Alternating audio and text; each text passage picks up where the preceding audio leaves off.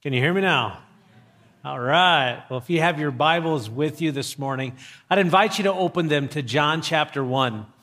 If not, there is a Bible in the pew in front of you, or you can simply follow along on the screen behind me. As we enter into a time of reflecting on the Word of God and the person of Jesus Christ, I invite you to pray with me.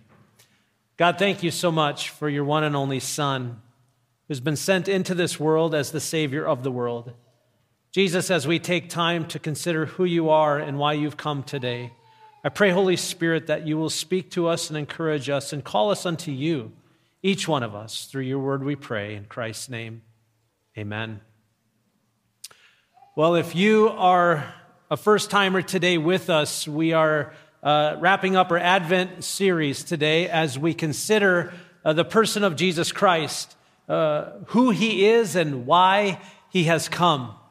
You know, Advent is a time each year where we as Christians reflect on the promises of God and the coming of Jesus. That's what Advent actually means, the arrival or the coming of. Each Advent season, we take time to look back, and we look at the fulfilled promise in the first coming of Jesus Christ. As God said that I will send my Son into the world who will be a Savior of the world to save people from their sins. That happened 2,000 years ago in Bethlehem, as we have been hearing about all morning. Advent is also a time to reflect and look within for all those who by faith have received Jesus and are followers of God and belong to God's family.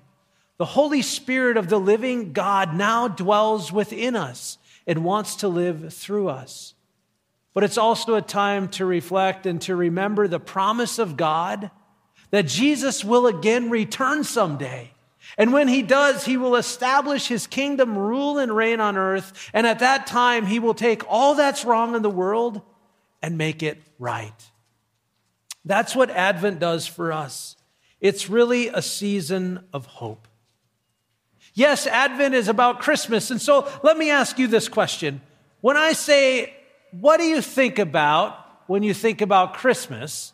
What comes to mind? I'm going to give you just a moment to, okay, that's enough, all right? What I really want to know is not a response from you, but I want to just trigger some thoughts within you. What does Christmas bring to mind? I understand that for everybody, Christmas is not always a joyous time of the year.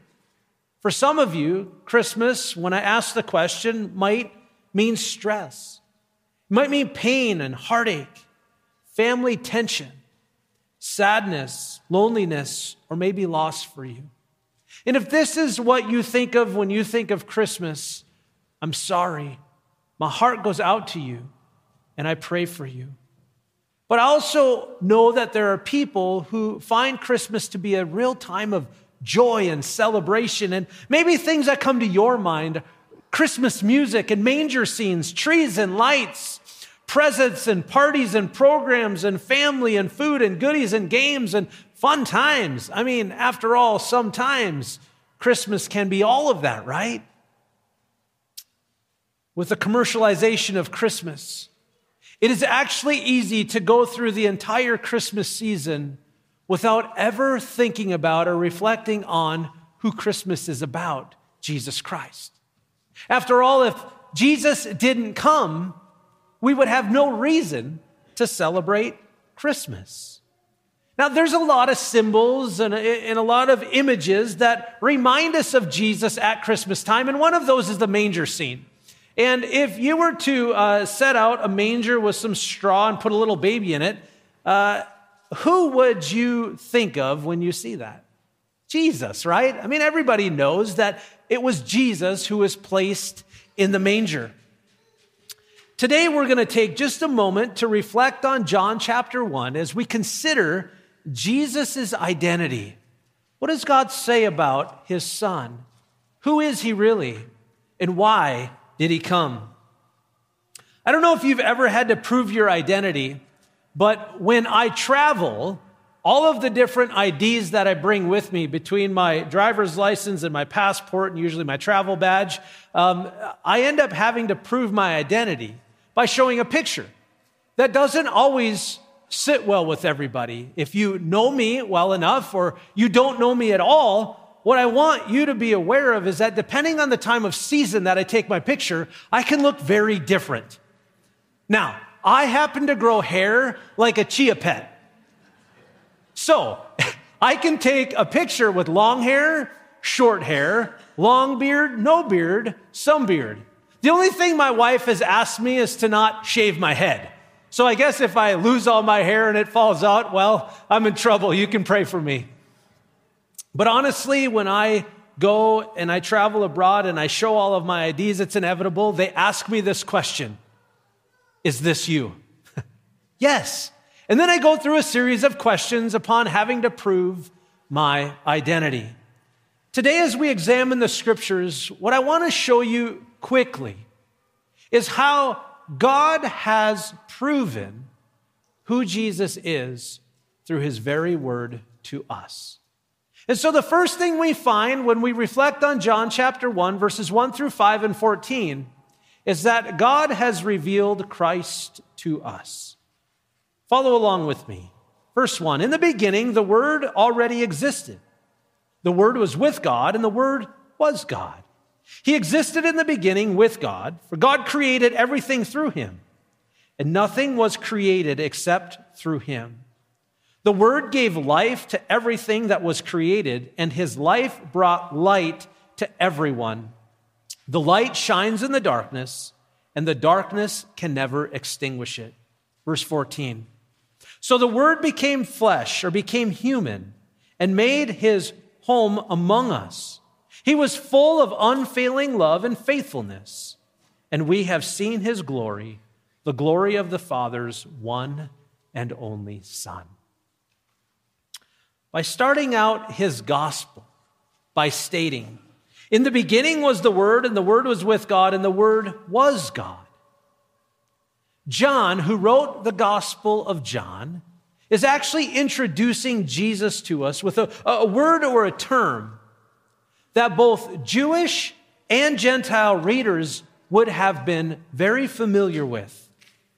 The Greek word translated word in this passage is actually the word logos. And it was common in both Greek philosophy and Jewish thought of the day. Now, I want to pause here just to captivate your attention for a moment. This sounds technical, and it kind of is. So I'm going to take you through a brief description of what the word logos, or the word, really means. Then we're going to land the plane and hopefully understand this very well. So, for Jewish readers, by introducing Jesus as the Word, John was, in a sense, pointing them back to the Old Testament, where the logos, or Word of God, is associated with the personification of God's revelation. See, Jews understood God to be the creator of all things and to be continually revealing himself to humanity through his word, through his prophets, through his creation, and also through his spirit. Now, if we consider the Greek philosophy of the day, what we would understand is that the term logos was used to describe the intermediate agency by which God created material things and then communicated with them.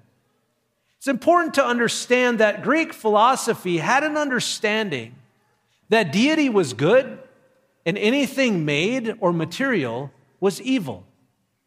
So to put anything good and evil together, as in bringing deity to anything created or flesh, was a foreign concept that would have been rejected. I think what John was doing is he was affirming a Jewish thought and a Greek philosophy that he could at least use as a starting point, bringing them together and then completing the thought. And in doing so, revealing to us who Jesus really is. You see, logos, in its simplest terms, basically means the expression of a thought. Okay? So logos can be thought of as the total message of God to us, people, to humanity. the total message of God to humanity. And Jesus embodied the total message of God to us. And that is why he is called Logos, or the Word of God. So, to answer the question, who is Jesus? This is what John actually tells us. Jesus is God in a human body. John described Jesus here as eternal, creator, source of life, fully human, and fully God. Now that is quite an identity, isn't it? In fact, the writer of Hebrews goes on to mention about Jesus, the Son. This is the Son of God, Jesus himself. The Son is the radiance of God's glory, the exact representation of his being, sustaining all things by his powerful word. How amazing is that?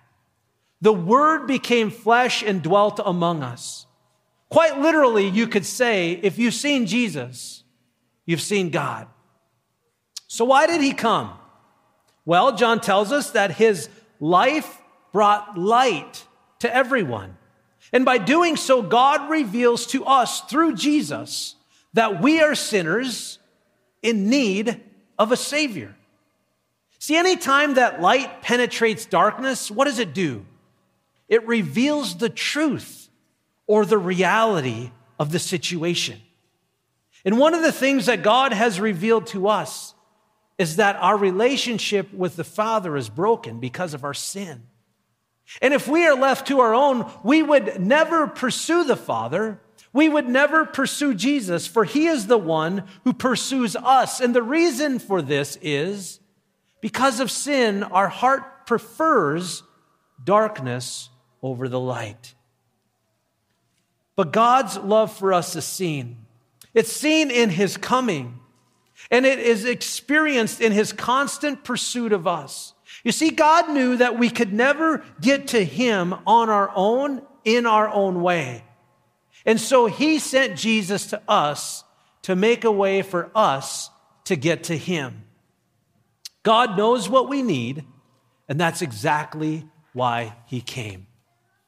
Because God is creator and knows what his creation needs, he also knows what's best for us. I've got a short story to illustrate this. This is great. It was Charles Steinmetz, the mechanical genius and friend of Henry Ford, that could build a motor in his mind. And when it broke down, he could fix it in his mind. So when he designed it and actually built it, it ran with precision. Well, one day, the assembly line in the Ford plant broke down. None of Ford's men could fix it, so they called Steinmetz. He tinkered just for a few minutes, threw the switch, and it started running again. A few days later, Ford received a bill from Steinmetz for $10,000. Ford wrote back, "Charlie, don't you think your bill is a little high for just a little tinkering?" Steinmetz sent back a revised bill. Tinkering, $10. Knowing where to tinker, $9,990. You see, only Jesus knows where the tinkering should be done in our lives to keep us running perfectly. He knows which screws are loose. He knows which belts need to be tightened. And he knows which fuel will cause us to run with efficiency. He's our creator. He knows what's best for us, and that is why he came. Now get this. John tells us in the preceding verses that people responded to Jesus coming to earth in the flesh 3 different ways. The first one is that Christ was not recognized by many, beginning in verse 6 through 10. God sent a man, John the Baptist, to tell about the light so that everyone might believe because of his testimony. John himself was not the light. He was simply a witness to tell about the light. The one who is the true light, who gives light to everyone, was coming into the world. He came into the very world he created, but the world didn't recognize him. So how did Jesus come into the world? He came into the world as light to penetrate the darkness of our hardened hearts, to expose our problem of sin and our need for a Savior. He did this out of love and out of compassion for us. Remember, we would never pursue God on our own, for He started it. He pursued us first. And it's God's light that reveals the greatness of His love for us. In 1 John chapter 4, verses 9 and 10, John writes these words, God showed how much He loved us by sending His one and only Son into the world so that we might have eternal life through Him. This is real love, not that we loved God, but that He loved us and sent His Son as a sacrifice to take away our sins. See, Christmas is about the birth of Christ, and Easter is about the resurrection of Christ. The reality is we need them both so that we can be saved through Christ. It was John the Baptist who was called to be the front runner to the light, to be the one who tells everybody who is coming after him. But it was even John the Baptist who was wondering if he missed the mark or if he didn't actually recognize Jesus for who He was. In fact, there was a time in John's life where he was put in prison. His days were numbered, and he was wondering about Jesus. He sends some of his disciples to Jesus, and he says, go and ask Jesus if He is the one, if He is the Messiah, if He's the one that we are waiting for. Well, Jesus sends back and tells these disciples to report to John what you hear and what you see. The blind receive sight, the lame walk, those who have leprosy are cleansed, the deaf hear, the dead are raised, the good news is proclaimed to the poor. Blessed is anyone who does not stumble on account of me. See, all these miracles that Jesus was doing proved His identity to be the Messiah, the promised one, the Savior of the world. Have you ever wondered if you've mistaken Jesus for who He really is? Have you ever been in that place in life where things aren't easy? In fact, they're really hard.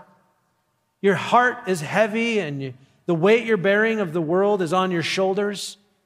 And you begin to ask the question, God, if You're so loving, where are You? Why do I feel alone? Why do I feel like I can't handle what life has to offer? You might be familiar with a really famous poem. It's called Footprints in the Sand. I'm not going to read it to you, and I hope that if you don't know it, you look it up. Let me give you the big idea.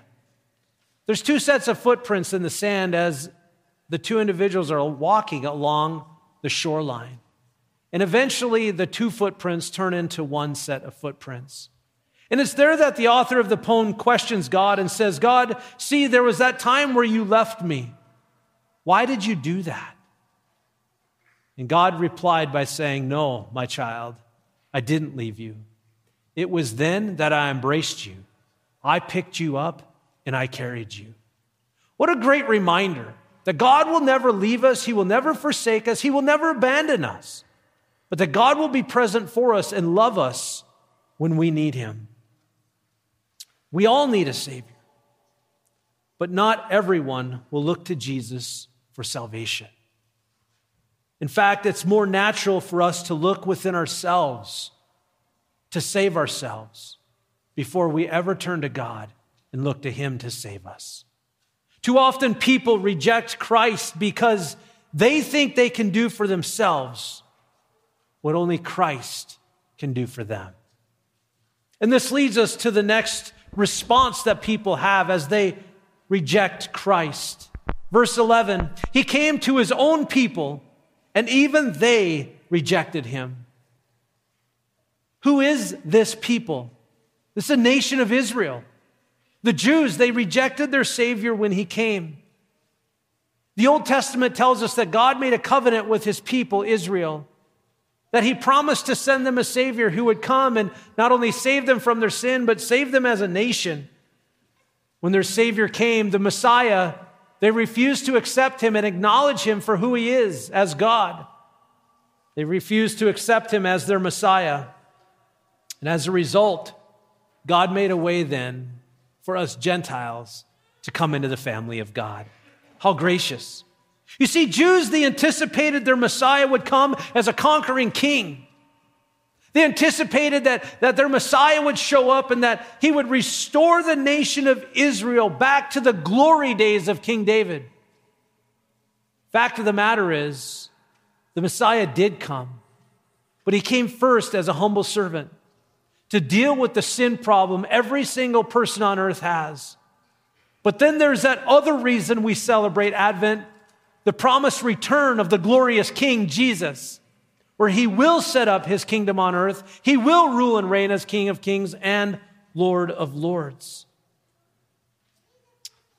In his book, Mere Christianity, the author C.S. Lewis described how people see Jesus, how people respond to Jesus. It's a bit hard, so please don't be offended, but listen closely. People often say about him, I'm ready to accept Jesus as a great moral teacher, but I don't accept him and his claim to be God. This is the one thing we must not say. A man who was merely a man and said the sort of things Jesus said would not be a great moral teacher. He would either be a lunatic on the level with the man who says he's a poached egg, or else he would be the devil of hell. You must make your choice. Either this man was and is the Son of God, or else a madman or something worse. You can shut him up for a fool, you can spit at him and kill him as a demon, or you can fall at his feet and call him Lord and God. But let us not come with any patronizing nonsense about his being a great human teacher. He has not left that open to us. He did not intend to. See, John presented Jesus as God, Creator, and Savior. And as C.S. Lewis wrote, we must all decide whether or not we will accept him as such. Now for the good news. It's really good news. See how others responded to Jesus. Verses 12 and 13. But to all who believed him and accepted him, he gave the right to become children of God. They are reborn not with the physical birth resulting from human passion or plan, but a birth that comes from God. See, Jesus made a way for us to be made right with God. Essentially, Jesus did for us what we could never do for ourselves. And this is why Jesus came. He came so that we could be adopted and become a child of the living God. See, this happens when we place our faith or our trust in Jesus to be our Savior. Faith is simply believing God, believing Jesus for who he said he is, believing Jesus for what he says he can do, and then responding in obedience to the Word of God and to the Spirit of God as we live our lives for God. Now, being adopted into the family of God, well, it comes with benefits, great benefits. It comes with a new life and a new family. It comes with instant access to the Father in all rights and privileges as being a child of God. This life will bring abundant life, and it will also bring eternal life. In fact, if you trust Jesus for your salvation, the promise of God is that he will give you his Holy Spirit as a deposit to seal within you the inheritance that God has in store for you. And when the Spirit of the living God is in you, he also promises to produce a fruit through you, a fruit that all people desire. In fact, let me ask you this question. Who of you in here doesn't want to live a life of love and joy and peace and patience and kindness and goodness and faithfulness and gentleness and a life of self-control. That is actually the fruit that the Spirit produces in everybody who becomes a follower of God and who lives in obedience to His Spirit and to His Word. And if that's the kind of life that you want to live and you're not living it, I invite you to receive this Christmas the greatest gift that God has ever offered to humanity, the gift of His one and only Son. His name is Jesus. He's God in the flesh who came to save us from our sin. And if you have never received Jesus as Savior and Lord of your life, let today, this Christmas morning, be the day that God brings to you a new life through His Son, Jesus. Let's pray. God, thank you so much for your faithfulness, for your word that brings life and brings understanding to who Jesus is and why He has come.